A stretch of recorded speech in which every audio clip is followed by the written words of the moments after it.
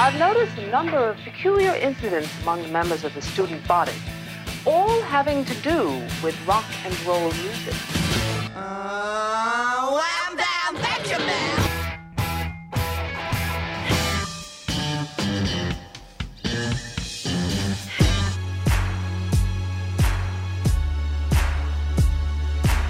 Now, if you don't think this song is the greatest song ever, I will fight you. This week, we head to the land of Maskandi guitar and township tech as the Sound Opinions World Tour touches down in South Africa. I'm Jim DeRogatis from WBEZ and Columbia College. And I'm Greg Cott of the Chicago Tribune. Journalist Andy Davis is our tour guide to South African music from hip-hop to house. Plus, we hear from one of Cape Town's rising acts. That's all coming up on Sound Opinions. You're listening to Sound Opinions, and now it's time for some music news.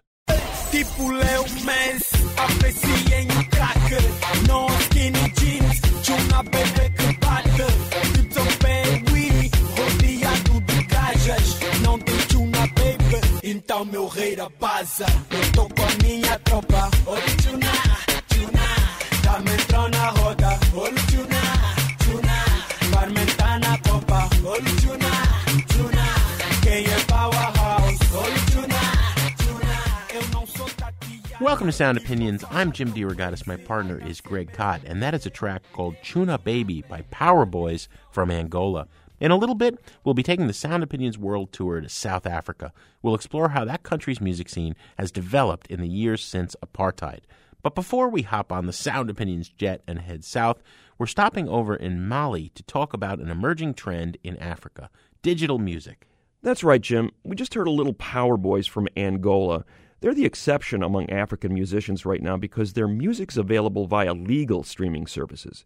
Here in the U.S., digital music accounts for at least 50% of the market, but in Africa, legal ways to buy and stream music are virtually non-existent. Just to give you an idea, iTunes only came to South Africa last year, and even there, digital only accounts for 10% of music sales. That might be changing soon, though, Greg. A couple of months ago, Universal Music Group and Samsung announced the creation of something called The Clique, a radio-like streaming experience that gives you music on Samsung phones. Power Boys are part of that, Vet Cook in South Africa, W4 in Nigeria.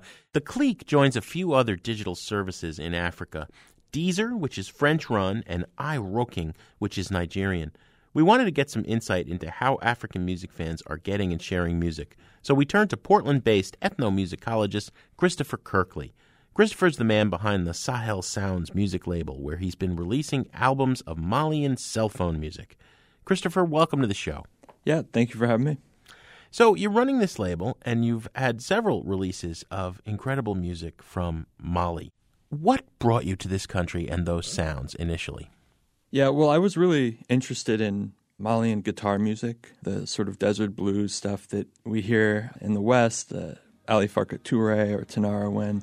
It's this really nice pentatonic, bluesy guitar music coming out of the Sahel.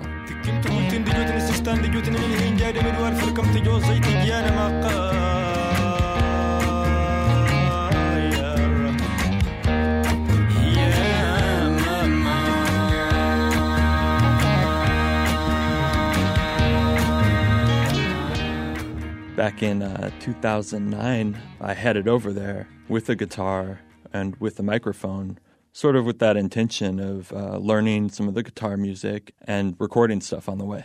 How'd you start compiling these recordings? You call them cell phone music, basically, right? Well, yeah, I mean, when I first got there, I was recording a lot of field recordings. And I noticed the cell phone interfering a lot in my recordings. Well, their cell phones would ring during my recordings, but more so than that, it was people would record, so I'd be recording something with a microphone, and then, a teenager would come up next to me and hold up his cell phone and be recording the same track, and, it kind of brought me down a notch a little. I was like, wow, I'm not really out here doing some cutting-edge work, right? So I started looking at the cell phone and asking, well, I bet these cell phones also have a vast archive of music on them. And yeah, I found just a vast amount of digital music. So based on what you saw in Mali, digital music is already up and running. Have you got an example of one of these cell phone hits that you can play for us? Yeah, there's one track I think that sort of captures this is Group Anmataf, a song called Tanarwin. It stands out as one of these modern digitized tracks, not only because it's transmitted via cell phone, but also because it features some of these new elements of electronic music, like a drum machine, for example.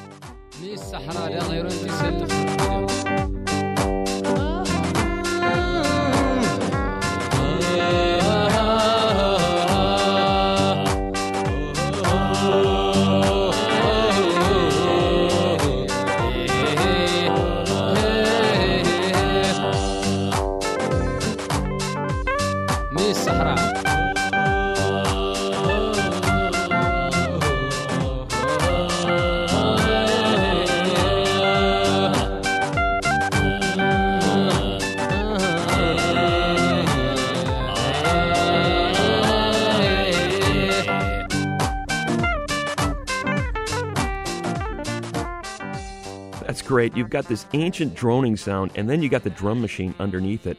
So, Christopher, how does the actual cell phone transfer work? Yeah, the music is passed around from phone to phone. In social situations, you can take out your phone, you can play the songs. We're talking about cheap Chinese knockoff cell phones with little tinny horrible speakers, right?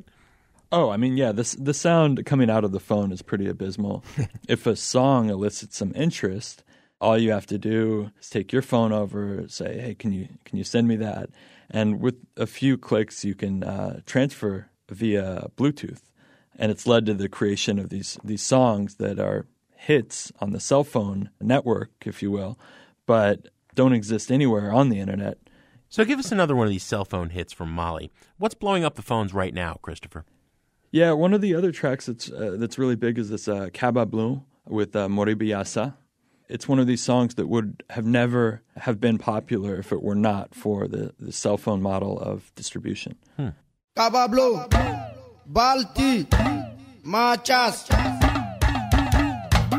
Moribayasa kume malila ay nang kadong Moribayasa light falidong Moribayasa lada falidong Moribayasa dambe falidong Moribayasa kume malila ay nang kadong Moribayasa light falidong Moribayasa lada falidong Moribayasa dambe falidong Moribayasa bega wuli ki dongo Moribayasa chongoro bai dongo Moribayasa musogoro bai dongo Moribayasa kamele ni dongo Moribayasa sunguru ni dongo Moribayasa laidu tigi dongo Moribayasa laidu fali dongo Moribayasa sunguru saranda uta don tugodo kamele saranda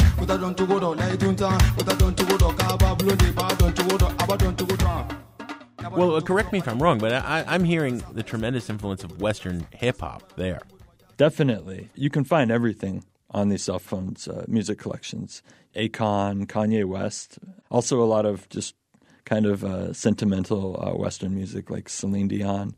This raises an interesting question. I think a lot of people in the West who haven't been reading about the situation in Mali over the last year, it became the first country anywhere in the world that al-Qaeda actually occupied for a good 10 months, taking over the state with the Islamic extremist views. Music suddenly became very much demonized, right?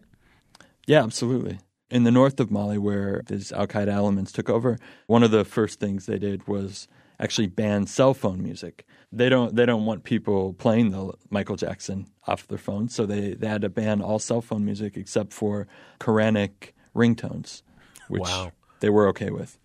So digital music has got this underground culture developed, but we're starting to see legitimate digital companies starting to move in. We just talked about the Clique, this new digital music service that's entering the African market, and got a couple of other ones already established there, like Deezer. What's that going to mean? Is it going to have an impact on the way the music is distributed? In West Africa, I think it would be really hard for that to actually integrate into people's lives. I feel like most of the people who buy digital music are either buying it because they want to help out the artist or because they see it as a moral obligation. In West Africa, the idea of charity to the artist and the idea of a moral obligation are kind of superseded by the financial need. You're not going to put your money there. You're going to use your money to support your family. So do you think this cell phone model for sharing music has staying power? For the future, I think that we're basically seeing internet arrive in West Africa. as internet happens, it's opening up a lot of doors for musicians to actually upload their music and to share it. Lots of Facebook accounts for bands. And so I do think the internet is really going to be where we see the biggest change. But I think the idea is pretty firmly in the consciousness of people now to just exchange music and exchange it for free.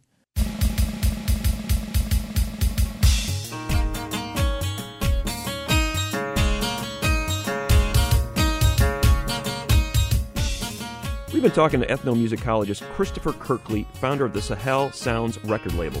Christopher, thanks for coming on Sound Opinions. Yeah, thank you.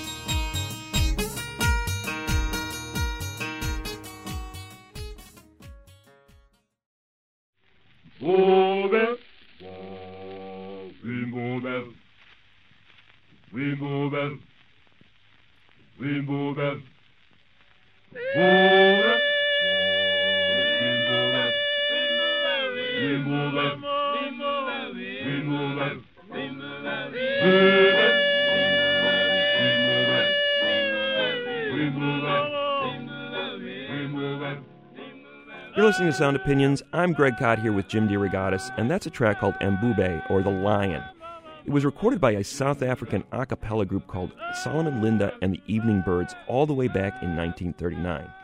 Now, if you're wondering why a South African a cappella record from the 30s sounds a little bit familiar, here's a clue.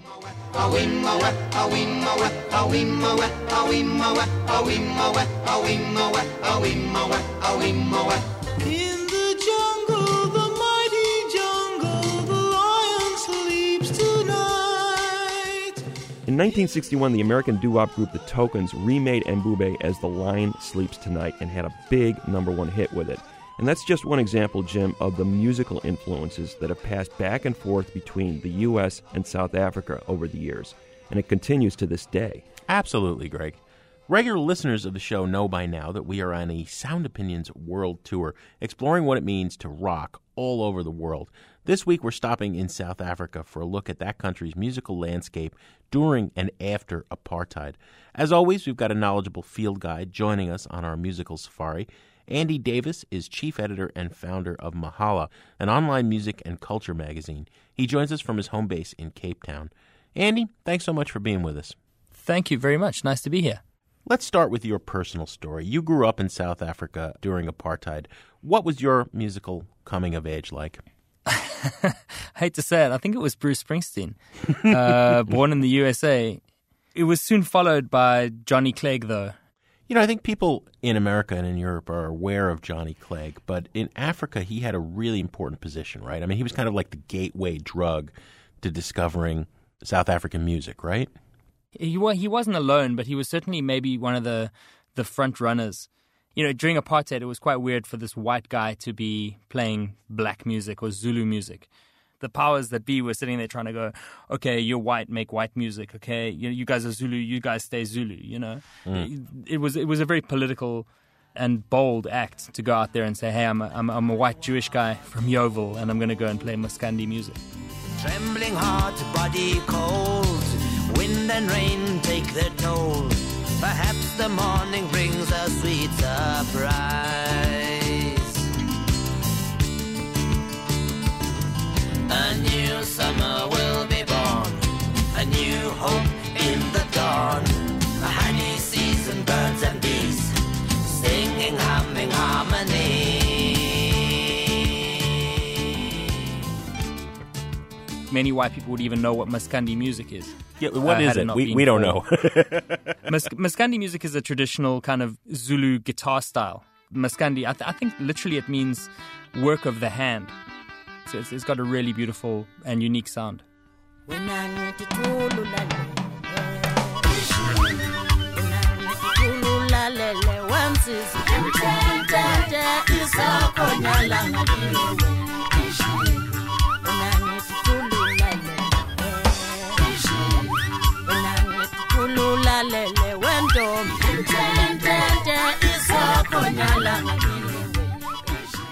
I think a lot of people's first introduction in the West to South African music was Ladysmith Black Mambazo via Paul Simon's Graceland record. She's a rich girl, she don't try to hide it. Diamonds on the soles of her shoes. He's a poor boy, empty as a pocket, with nothing to lose. Sing ta-na-na, ta-na-na-na. She got diamonds on the soles of her shoes. Ta-na-na, ta-na-na-na. She got diamonds on the soles of her shoes. Could you address a couple of things? First of all, that vocal style, and Skatamia? Yeah, give us a little history on that. I think the best way to describe it is an Nguni kind of choral tradition, totally a cappella, choruses being sung in traditionally in Nguni languages, which is Zulu and isiXhosa. But wherever you go in South Africa, people sing in that way, from kind of traditional gospel hymns to just old folk songs. People will do it like on buses. I was at a music conference in Reunion Island, and we were singing Skatamia vocals on the bus, because there were a few Zulu guys who just like felt, hey, it's a bus trip, let's sing. That's what we do.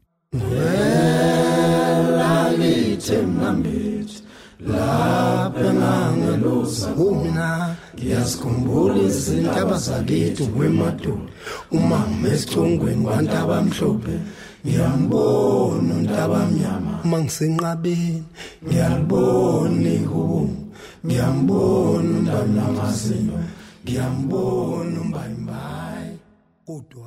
How did the Zulu traditional sounds become influenced by American sounds, right? Because you had at one point a lot of American radio influencing South Africa with the soul and the doo-wop and even disco into the 70s.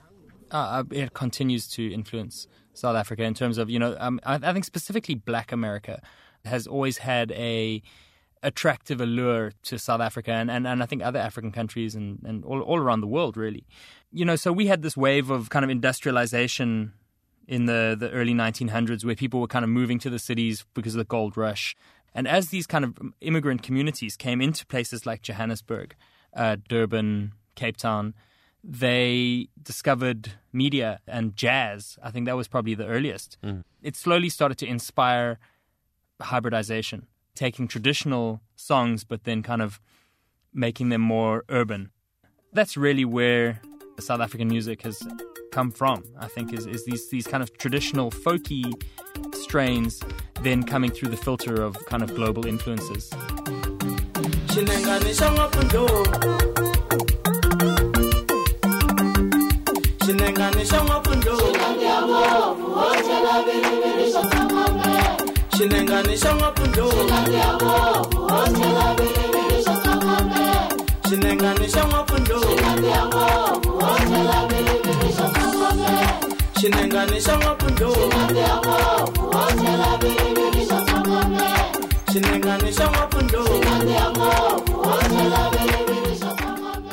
We're going to take a quick break here on Sound Opinions from WBEZ Chicago and PRX, but when we come back, more on South African music with Mahala editor Andy Davis.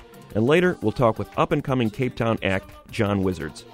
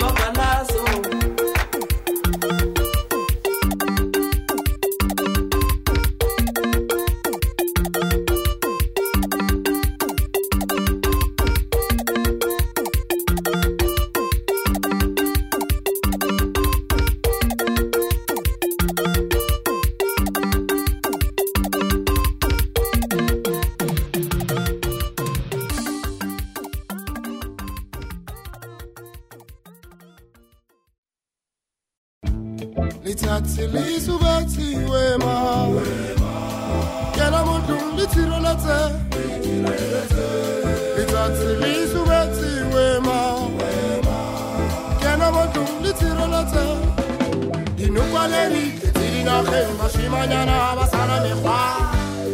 Good times difelile dinokwane di tletse dinageng bashimanyana ba sana mekgwa. Good times difelile. Welcome back to Sound Opinions. I'm Greg Cott here with Jim DeRogatis, and that's the track Good Times by the Johannesburg band and performance art collective The Brother Moves On. Now, if you're just tuning in, today is stop number 4 on the Sound Opinions World Tour, our series exploring global music scenes. Today, we're stopping in South Africa, where a Johannesburg band called Blackjacks caught my attention a few years ago. Jim, Blackjacks is the brainchild of 2 childhood friends, Mpumi Makata and Lundani Bethelezi. They grew up listening to tapes by NWA and Public Enemy, watching music videos by Sonic Youth and the Smashing Pumpkins, and Makata told me in an interview that for all the differences with South African music, Sonic Youth and the Pumpkins had this transcendent, meditative vibe like African music has. Blackjacks also have that quality in their music. It's progressive, it's psychedelic, but you'll also hear traditional African trance-like harmonies and guitars. The track that caught my attention specifically is called Lakeside from the band's 2009 album After Robots, one of my top 10 records of that year.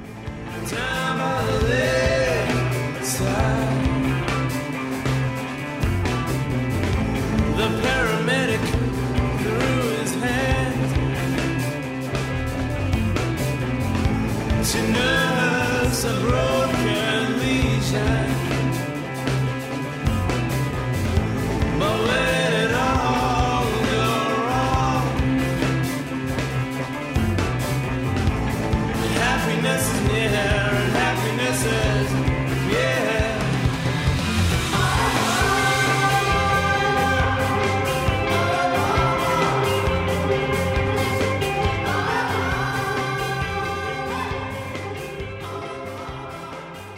They're a great South African band, Greg, no doubt about it, and they've made some inroads into the American market. Blackjacks are signed to Indiana's secretly Canadian label. Spoke Matambo strikes me as another one of those artists poised for some big success here in the States. He's also from Johannesburg, and he's also signed to an American record label, Seattle's Sub Pop.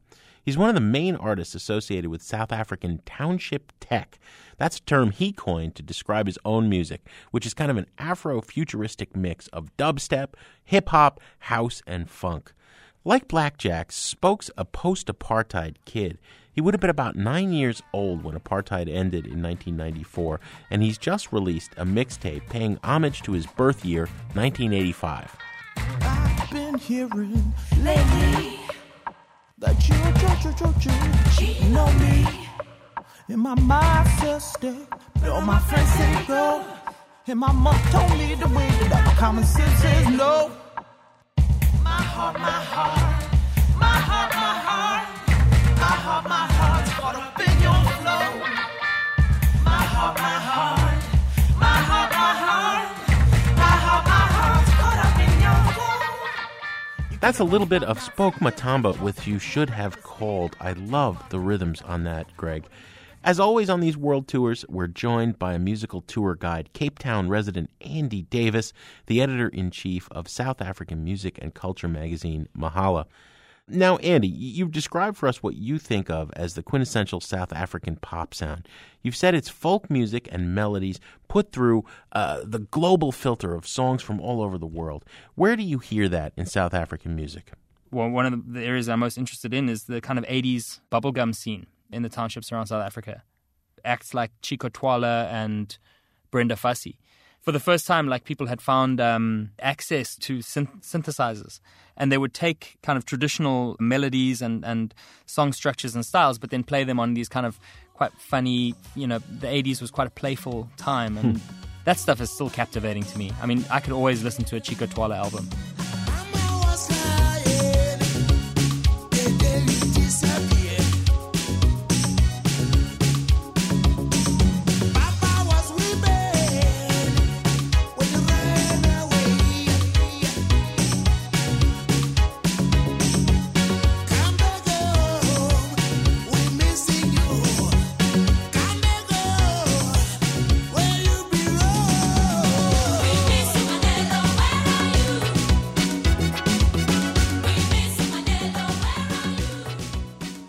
So that synthesizer sound was something South Africans picked up from international pop. But the influences also flowed the other way. Again, I go back to Paul Simon's Graceland and that distinctive South African guitar sound he had on that record. Where'd that come from? The Kwela, I think you're talking about Kwela guitar.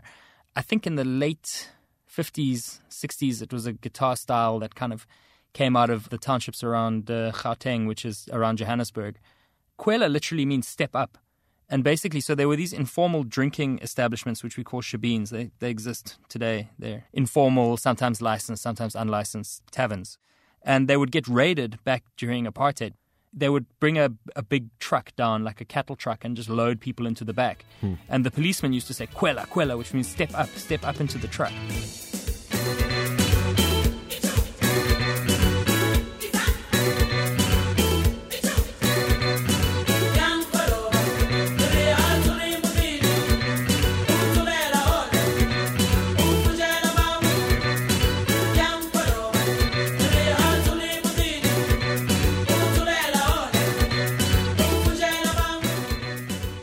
It came to define the whole genre, the style of music, which is that kind of jangly guitar sound.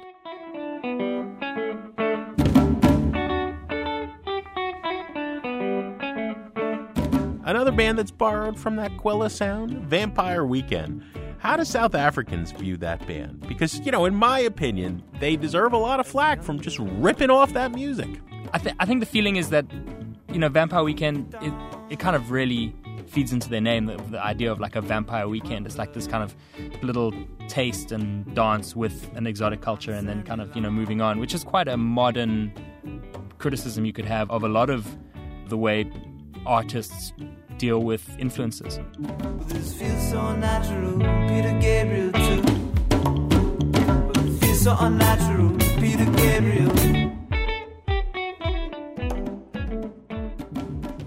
So apartheid eventually comes to an end. What kind of an effect did that have on the South African music industry? Yeah. So in a way, like all the relevant culture during apartheid was fighting against apartheid. It was, he has this unjust system, and it was very easy to know where the bad guys were and, who the good guys were. And if your music was to resonate and to have an effect, it would be kind of, in this funnel, like against apartheid. It had a strong impetus, behind it. The year 1963, the people's president was taken away by security men, all dressed in a uniform of brutality.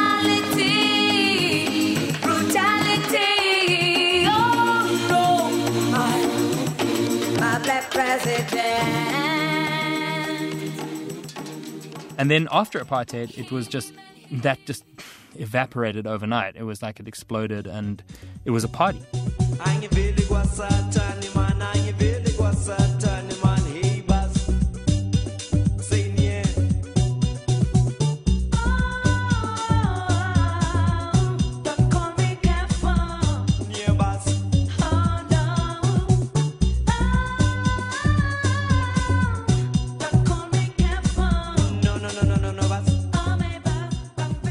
But it really did kind of leave us in an empty vacuum of like, okay, what now? Like, what are our issues? What's our story? And it was a bit like a ground zero moment.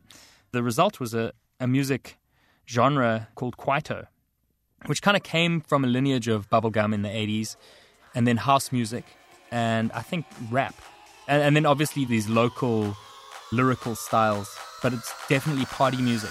Impurity, yes, yes, yes, yes, yes, yes, yes. Impurity, yes, yes, yes, yes, yes. What's another man called impurity, yes, yes, yes, yes, yes, yes, impurity, yes. Well, you mentioned house music and hip-hop. What's the South African version of those two genres sound like? I mean, there's a lot of convergence around hip-hop, house, and Kwaito. Those kind of three genres, in my view, are quite fluid. genreification is always a difficult thing, but definitely in South Africa with 11 official languages and all these different influences, it gets even more tricky. But let me talk about house first, because I think that's something that's probably I don't know where hip-hop's going at the moment, so I'm kind of careful about that.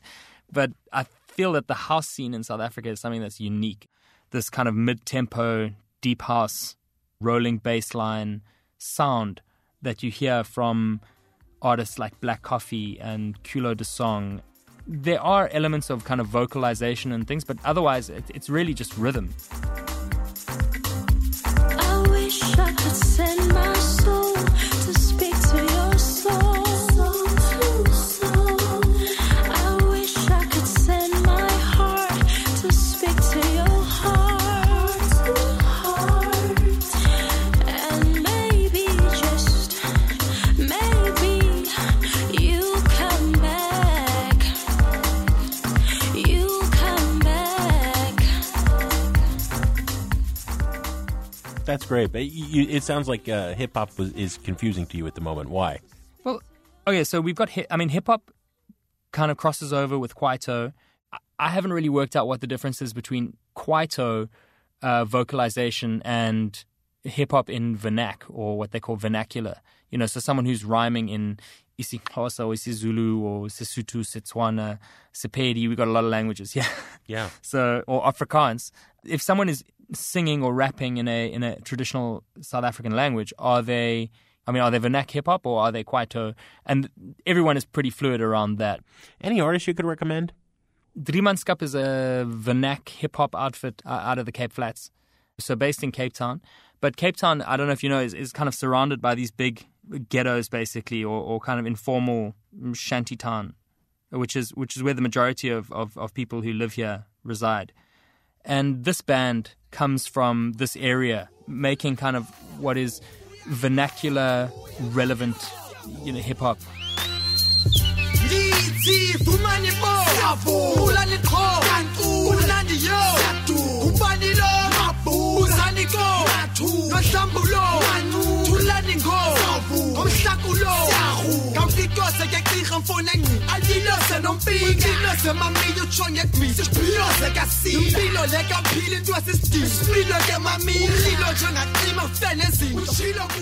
So if you want some vernac hip-hop, you go to Driemanskap. Now, you've also said, Andy, that there are people rapping in Afrikaans. I mean, that is an ugly-sounding language. I'm not being prejudiced at all. It's just so many consonants, People rap in that language? Definitely. Bitter Einde is this Afrikaans, like white Afrikaans act from Pretoria that is probably the most exciting thing for me in Afrikaans music right now. Ek skryf hierdie rympie in Oktober terwyl my geboortestad Pers is, vir elke boemie op Kerkplein wat veilig onder sy kombers is, vir almal wat sonder werk is, van Danville tot Waterkloof tot Arcadia en almal wat goed weet van gewapende roof. Ek skryf vir die mense wat piknik hou by die Voortrekker monument en die karre op Voortrekker straat wat duis op 50 sent en vir Pollies met sy king size snoekertafel sessies en vir die hippies en die cool kids elke naweek by teens. All right. That's even making Afrikaans sound good. Interestingly enough, Afrikaans music in this country is one of the easiest ways to make a living from music, because there's a whole kind of nationalistic interest in supporting the arts, because Afrikaans is seen as this kind of set upon culture, language, and so Afrikaans people buy their own music. The interesting thing about Bitter Einde is they're busy trying to redefine what it means to be Afrikaans, because you must understand, after apartheid, it was pretty uncool to be Afrikaans, and during apartheid, your whole culture kind of stood for legalized racism. So for the guys in Bitter Einde, they're very conscious about kind of trying to hold on to the positive parts of their culture and get rid of the stuff that doesn't work, to get rid of the rubbish. So, Andy, there were Afrikaans musicians who were at the forefront of the anti-apartheid movement. Is there a reactionary, let's go back to the old days underground, or has South Africa really moved past that? Look, there's definitely a lot of racism, and unfortunately in South Africa, there's no more legal racial discrimination, but those lines of segregation are kind of enforced through economics and kind of social economy. So I don't think there are any kind of white racist underground cells that are relevant in any way. I mean, that's the beautiful thing about the South African story, is that people from both sides kind of embrace this idea of multiculturalism and kind of oneness. And we've got the muscle memory of that, from 1994. It's just, 400 long years of it being one way and now trying to turn it around in 19. Hard to overcome. It takes time. Hard to overcome. Yeah. You're listening to Sound Opinions. We're talking to Andy Davis, the editor of the South African music magazine Mahala. Andy, is there an artist you want to leave us with? This is, I think this is probably one of the nicest things I've heard. One of my favorite albums of 2013. Sherry McNeil was in a band called Harris Tweed.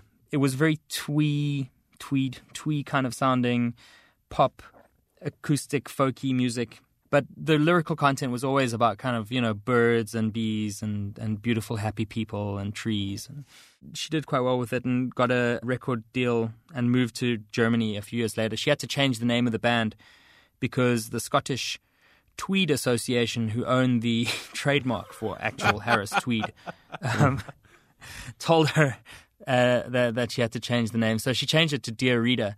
She moved to Germany, to Berlin, and then obviously the Berliners and the Germans were like, tell us about Africa, tell us about, racism, tell us about your history. And she kind of realized, that she'd grown up in a bubble in South Africa and that she'd never, and this is true for a lot of people. She never knew even what the apartheid story was all about. She kind of got on her computer and she researched our history and she produced an album called Rivonia, which is a suburb in Johannesburg that she actually grew up in. But it's also the suburb where Mandela was arrested during the treason trial at a place called Lily's Leaf Farm. Nicholas invited me to visit at the farm. We were playing in the yard. I saw them in the barn.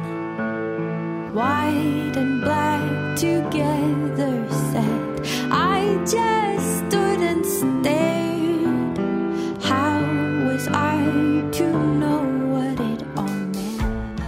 The whole album is this concept album that takes us through the kind of recent history of South Africa.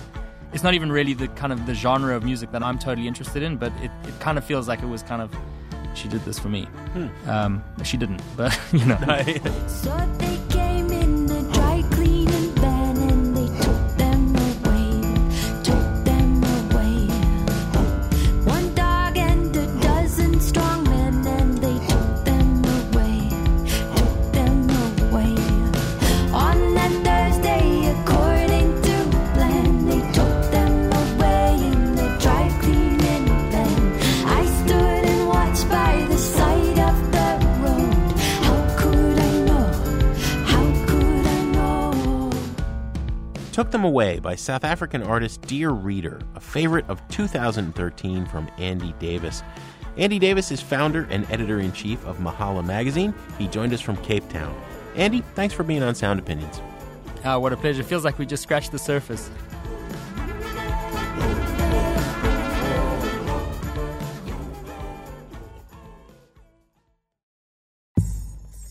Hey, John, I'm calling John.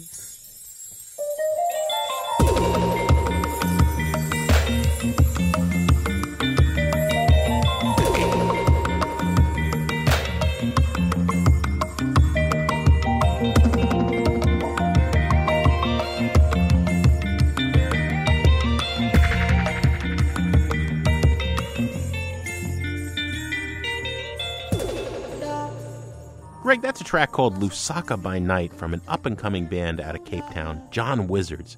It's from their self-titled debut record, out September 2nd, and the two main men behind the band are John Withers, a white South African from Cape Town, and Emmanuel Nazaramba, a black Rwandan. We wondered what it's like to be a band in South Africa almost 2 decades after apartheid. And so to round out our tour stop, we asked John and Emmanuel to join us for a chat from Cape Town. John and Emmanuel, thanks for coming on Sound Opinions. Thanks. So, John, Emmanuel, can you tell us how you guys got together? Well, I was about 2 or 3 years ago. Hey, Emmanuel? 3 years ago. Yeah, 3 years ago.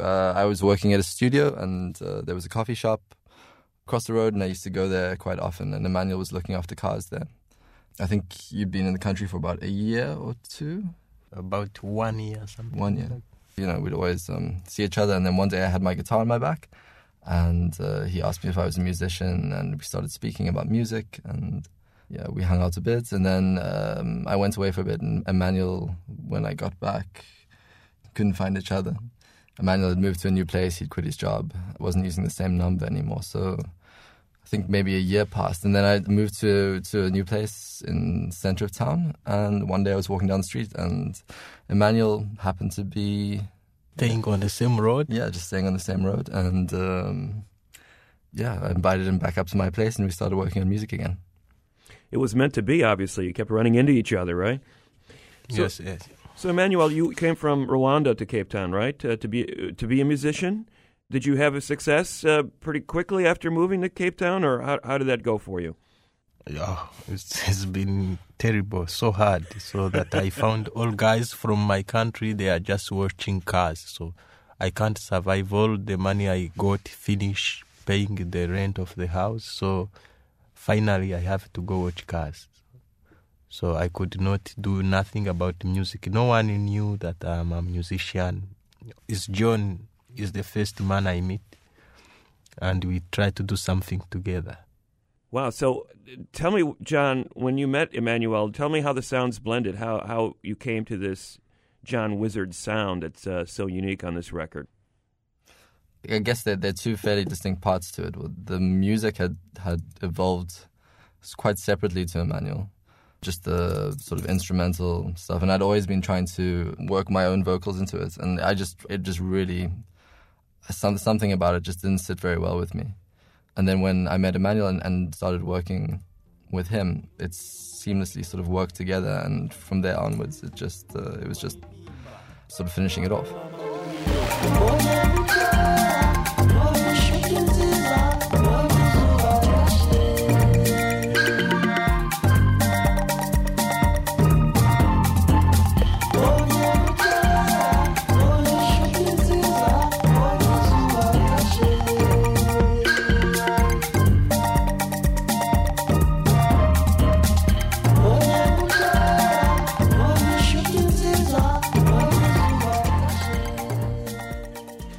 Emmanuel, you're singing in your native tongue. What are you singing about? I sing most of time about love sometimes. My songs from my culture, from my country, like teaching people. Like moralizing songs. Like uniting people. Because in Africa, we got a kind of people, they want just to sing like American and to talk what they hear people from outside, they teach them. And I want to educate Africa people. They should get knowledge from home. So wherever they go, they have identity of where they come from. What is it like to be a band in South Africa today and to try to make your living as musicians? You have all these small bands who have these small followings, and I don't know many people that do manage to survive simply off being in a band and performing. I make money by writing stuff for adverts, and Emmanuel works in a clothes store. What you're saying is South Africa is not the promised land. All bands shouldn't come to South Africa because there's so much work there for bands, right? Yeah. We should mention that you're still the exception in South Africa, and in America for that matter, in terms of being an interracial band. How do audiences in South Africa respond to that? The people actually, they like us because they see the style we are living. As me as a black man singing with white people, and they see there is no any problem because some of them, they try to bring negativities, but they find that it is not there because I'm not from South Africa. So I can see the problem the people they have in South Africa. Ika na mimi tunapiga mziki hapa kwenye studio usiku wa leo, hakuna kulala. Sisi tumechacha, hatuna hela mfukoni, ila sisi tunaruka na mdundo wa mziki. Eyo man, John Wizard, come on.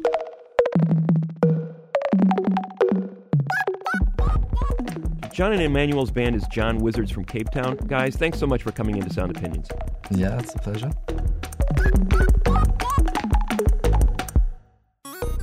We've got a Spotify playlist from our South African tour stop up at soundopinions.org, and we want to hear from you. Drop us a line talking about your favorite South African artist or anything under the rock and roll sun at 888-859-1800. When we come back, I drop a quarter in the Desert Island Jukebox. That's in a minute on Sound Opinions from WBEZ Chicago and PRX.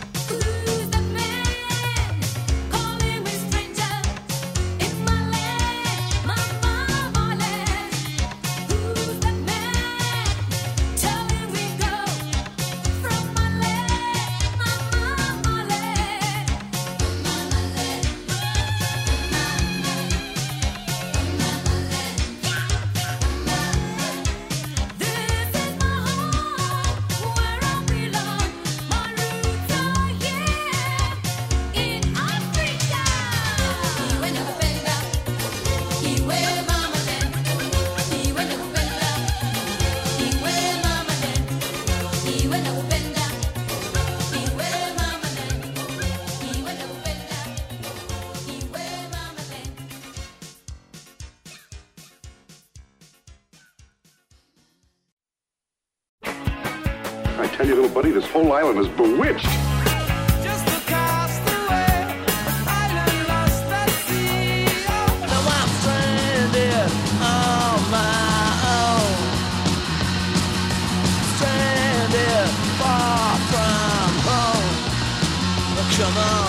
You remember, we were shipwrecked together.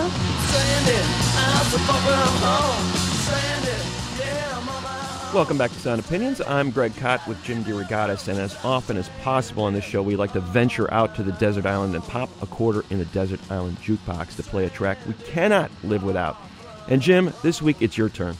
Greg, I'm not as big a fan of the country music as you are. I like the really old, raw stuff, the Carter family kind of stuff, the old country stuff, more modern, and not a lot in between. But I do love what I'm going to play is one of the great pop country crossover songs of all time.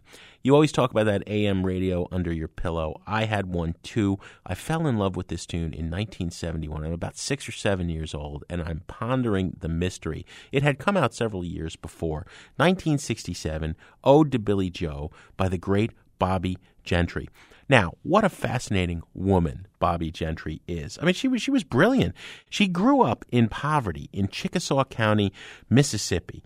Her grandma had to sell the family's milk cow to buy her a piano. She moves to Las Vegas eventually, becomes a burlesque artist, then goes back to California, studies philosophy at UCLA, and then goes on to the Los Angeles Conservatory of Music. She began writing her own material and producing it at a time when nobody did that in pop music, let alone country music, which was even more conservative.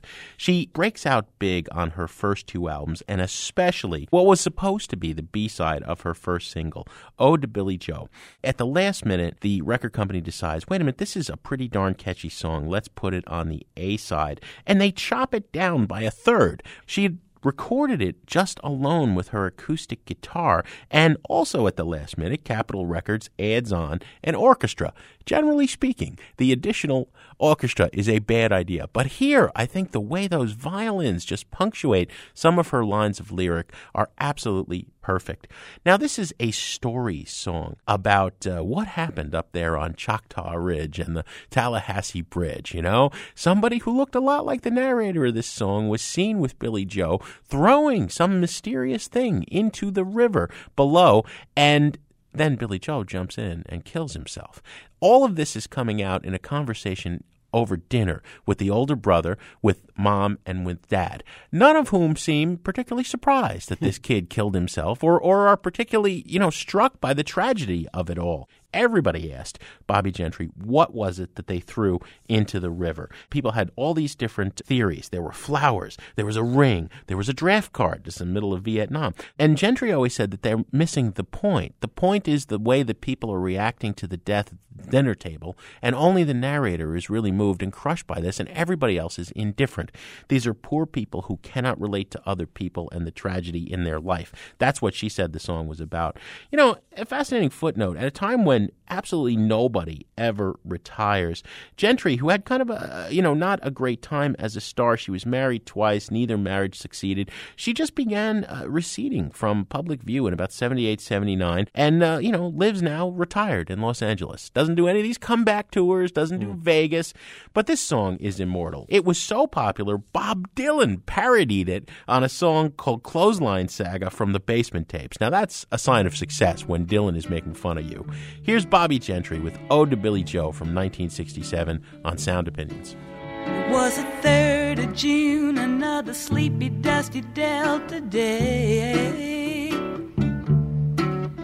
I was out chopping cotton and my brother was baling hay.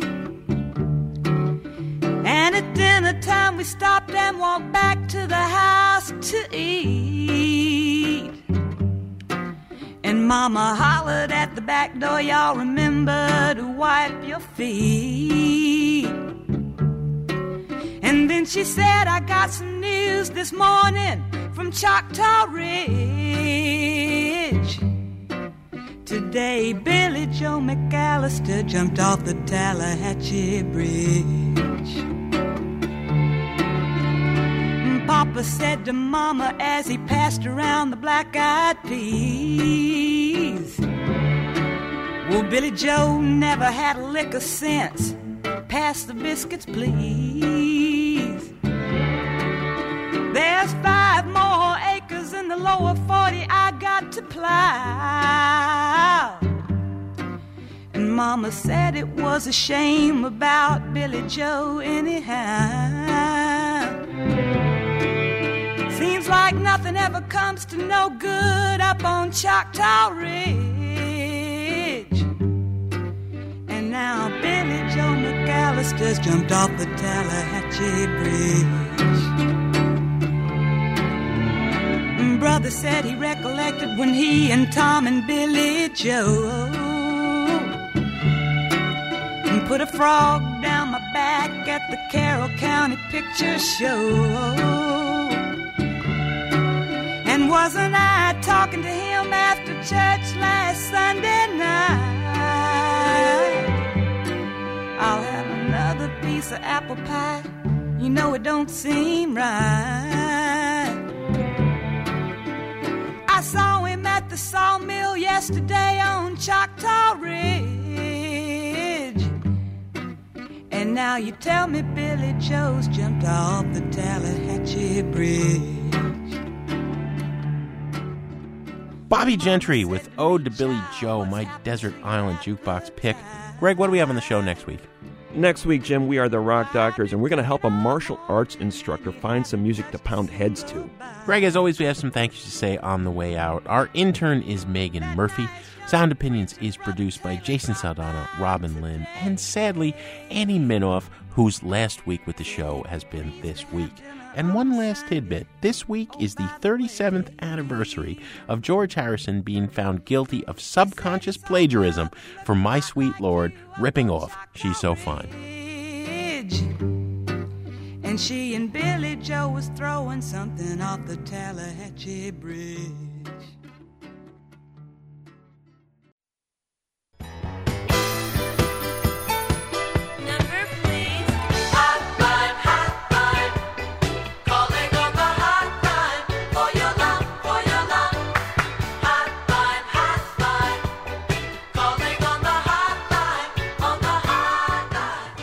On Sound Opinions, everyone's a critic.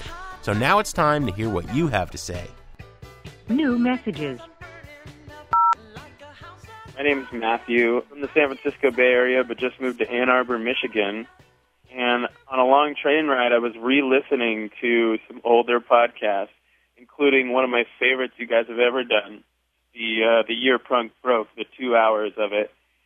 And then I got to thinking about this whole idea of, you know, like anyone can do it and DIY and, you know, everything that's unfolded over the last decade since that movement started. And one of my favorite bands is the Dirty Projectors from New York, who are just amazing, and a bunch of music school nerds who are very the opposite in their approach to music. It includes a lot of classical influence, a lot of jazz influence, and at the same time it reaches the point of almost being a little bit showy. If you had looked, you might have just seen them strut in the background.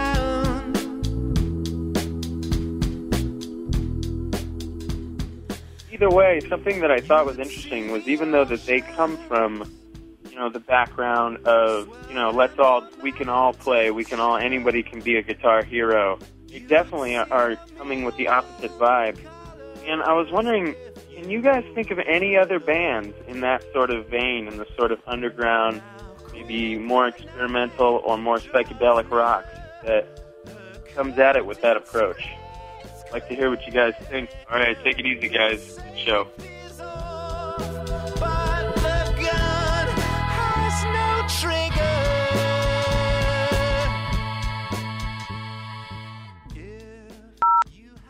Hi, my name is Rob Waters. I saw an article on NPR called Can You Learn to Like Music You Hate? It says, highlight line here is the researchers' corollary finding is that the more participants understood about the musical structure down to individual chords, the more they enjoyed what they were hearing.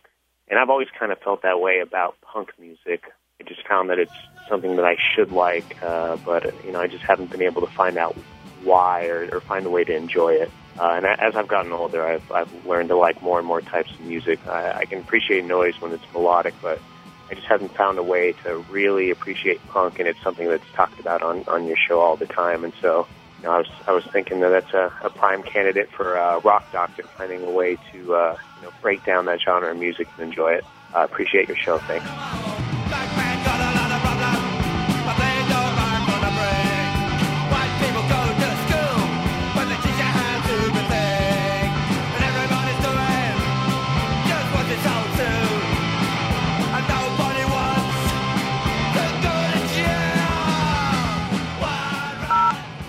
Hi, this is Donna Raskin.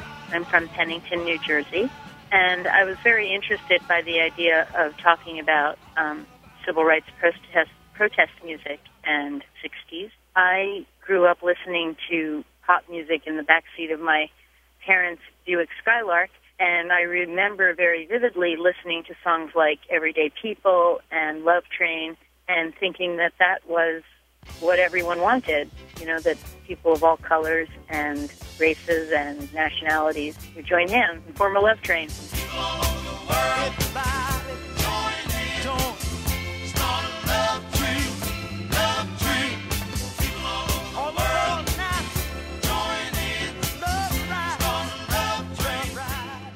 And of course, I grew up and found out that that was not what happened and was not what everybody wanted, and I was shocked.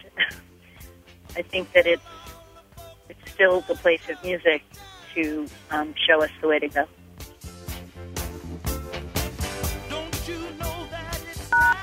No more messages. To give us your opinions on Sound Opinions, call our hotline, 888-859-1800. We'll be back next week with more Sound Opinions, produced by WBEZ Chicago and distributed by PRX.